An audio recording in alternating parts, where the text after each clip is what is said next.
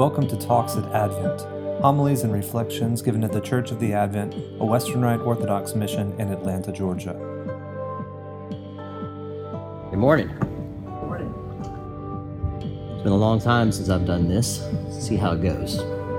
If you have your Bibles, do me a favor, take them out.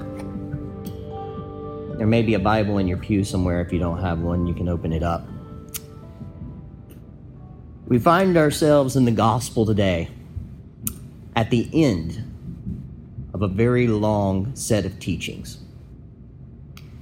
This warning that we just heard read from the Gospels is actually at the end of something.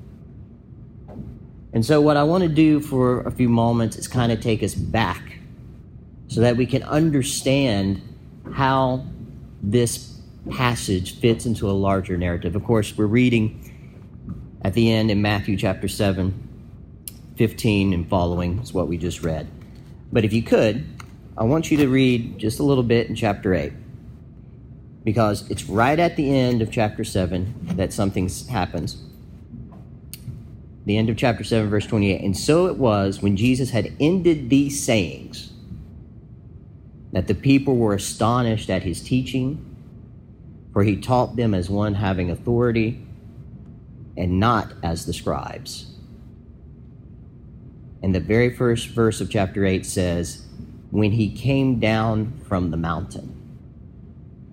You see, this passage about sheep and wolves and false prophets comes at the end of a whole set of teachings that Jesus began when he went up on the mountain. So you have to go back a few chapters to find out where these teachings started. You have to go back to the beginning of chapter 5. For you see, it's at the beginning of chapter 5, verse 1, that we read, and seeing the multitudes, he, being Jesus, went up on a mountain. And when he had seated, his disciples had come to him, and he began to teach them these things. You see, all of chapter 5, chapter 6, and chapter 7 is within a larger context of Jesus teaching on a mountain. Now, Jesus had just had a lot of things happen previous to this. I'm going to keep going back. We're going to go all the way back to Genesis and work our way forward. No, I'm joking. We're not going to do that. Kind of, but the way Matthew does it. What you have at the beginning of all of this is Jesus going into the Jordan River, being baptized, just as the Israelites had done when they crossed the Jordan River with Joshua to come into the promised land. Jesus goes into the Jordan River, comes out. He doesn't go into the promised land. Where does he go? He goes into the wilderness. And Jesus accomplishes in 40 days what Israel could not accomplish in 40 years, which was be faithful to the Father. And it's when he comes out of the wilderness, quote unquote, by Matthew saying, full of the Spirit, that he begins to teach. And what does he teach? He teaches these things that we would be reading in chapter 5, 6, and 7. He would be teaching them, if you were a first century Palestinian Jew living under Roman oppression, he would be teaching them from the mountain, which is exactly what you would find in the Exodus story with Moses going up on the mountain. The Exodus story, once again, coming into play for Matthew, going up into the mountain and coming down and bringing the law. Jesus goes up on the mountaintop in chapter 5, 6, and 7 to once again bring to the people of God, the children of Israel, the law. And of course, we see this at the very beginning of chapter 5. For in chapter 5, he actually says it. Verse 17, do not think that I've come to destroy the law or the prophets. I did not come to destroy them, but to fulfill them.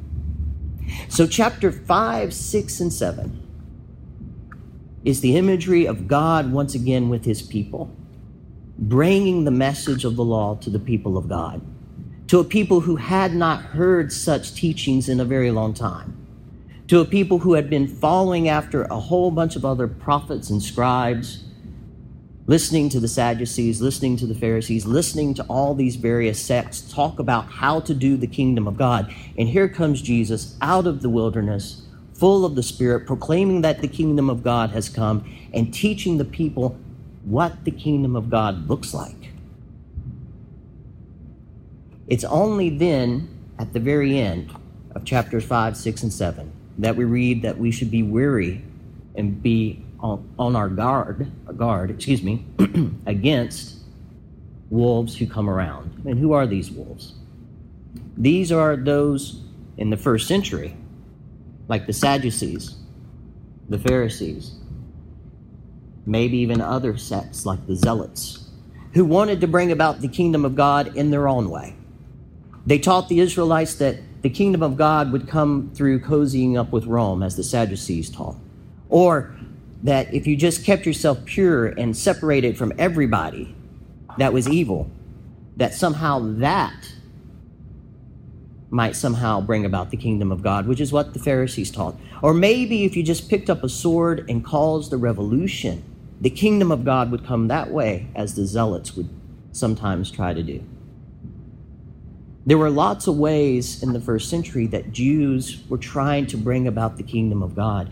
And Jesus calls all of those ways into question and says, if you want to bring about the kingdom of God, follow me, for I have come to bring the kingdom of God.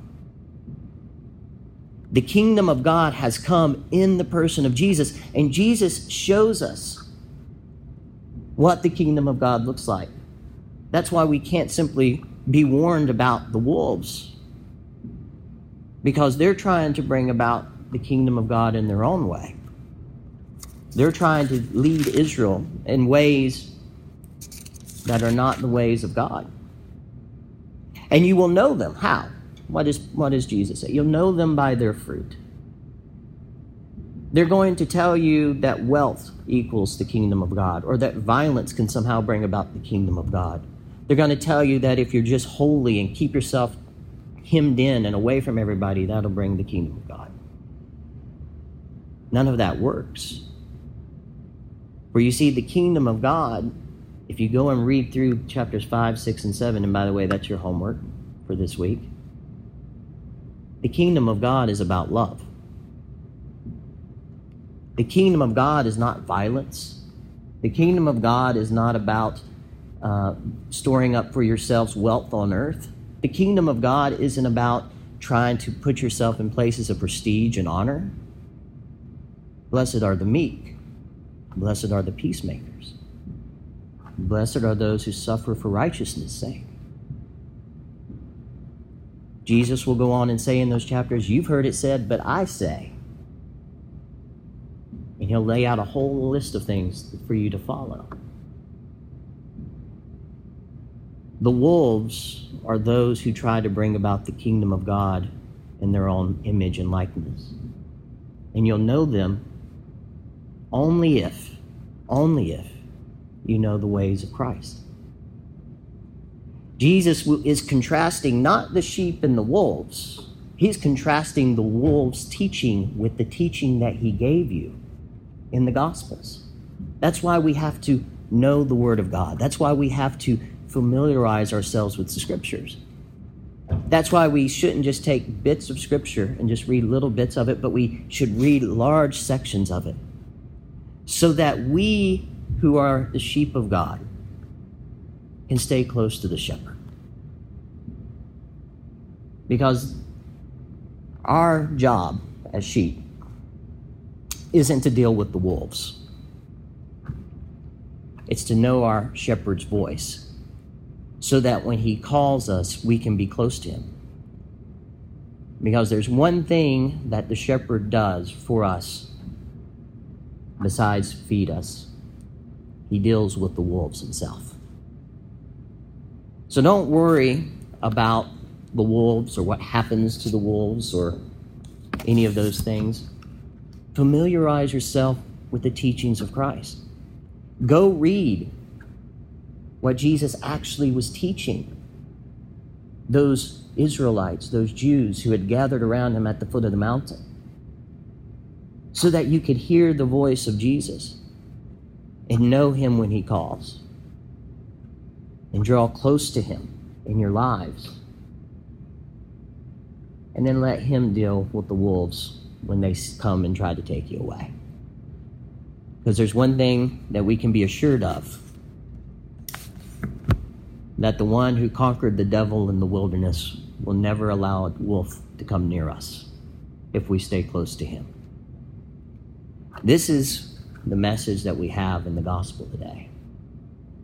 The radical message of false prophets and teachers who want to do kingdom of God their own way, and the message of Christ, the one who comes preaching with authority, with truth, and with the Spirit of God. May we all continue to grow in our knowledge of those things of Christ, and may we continue to grow in our love for Christ. To the glory of God the Father, and of the Son, and of the Holy Spirit. Amen. Talks at Advent. Homilies and reflections given at the Church of the Advent, a Western Rite Orthodox mission in Atlanta, Georgia.